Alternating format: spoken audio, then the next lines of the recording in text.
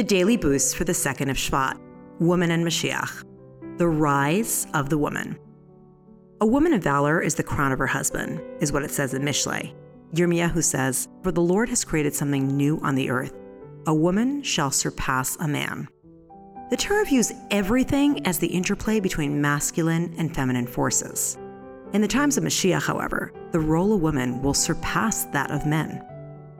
The ascendancy of the feminine not only applies to male-female relationships in the simple sense, but also to the feminine side of everything. In the following days, we will explore various feminine aspects that will be elevated when Moshiach comes.